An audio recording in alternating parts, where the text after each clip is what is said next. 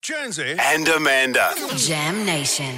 Down at the Jonesy and Amanda Arms for the pub test, not putting parking tickets on the car. So if you get a parking ticket, you don't get something put under the windscreen in 36 new councils, or they've done this in over 36 councils. You just get a fine in the mail. They say that this will stop their parking inspectors being abused in the way they are. Get another job. Do something else. Help people out. That's your feeling for that.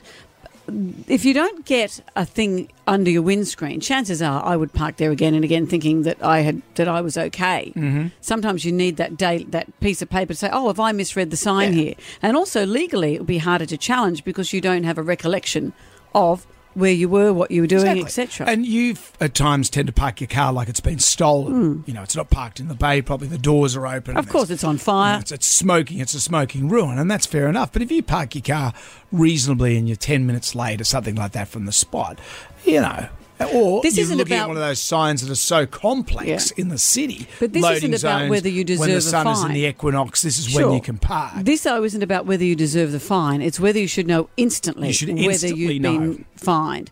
Not putting parking tickets on the car, does it pass the pub test? No, it doesn't. I live in Campbelltown area, and down the main street, Campbelltown now have replaced their rangers with solar-powered cameras that record the time that you arrive and the time that you leave.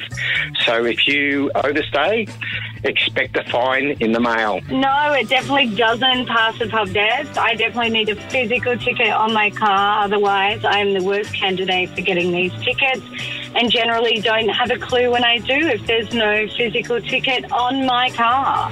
Well, no, but it's the way things are going.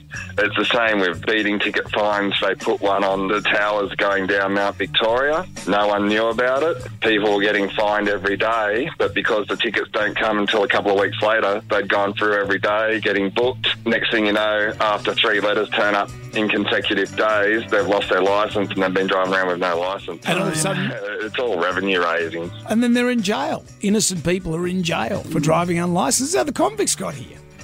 For driving unlicensed? No, like they go along into the market and a button falls off their jacket and someone picks the button up and then you're sent to Devil's Island for the rest of your life. Do you not see?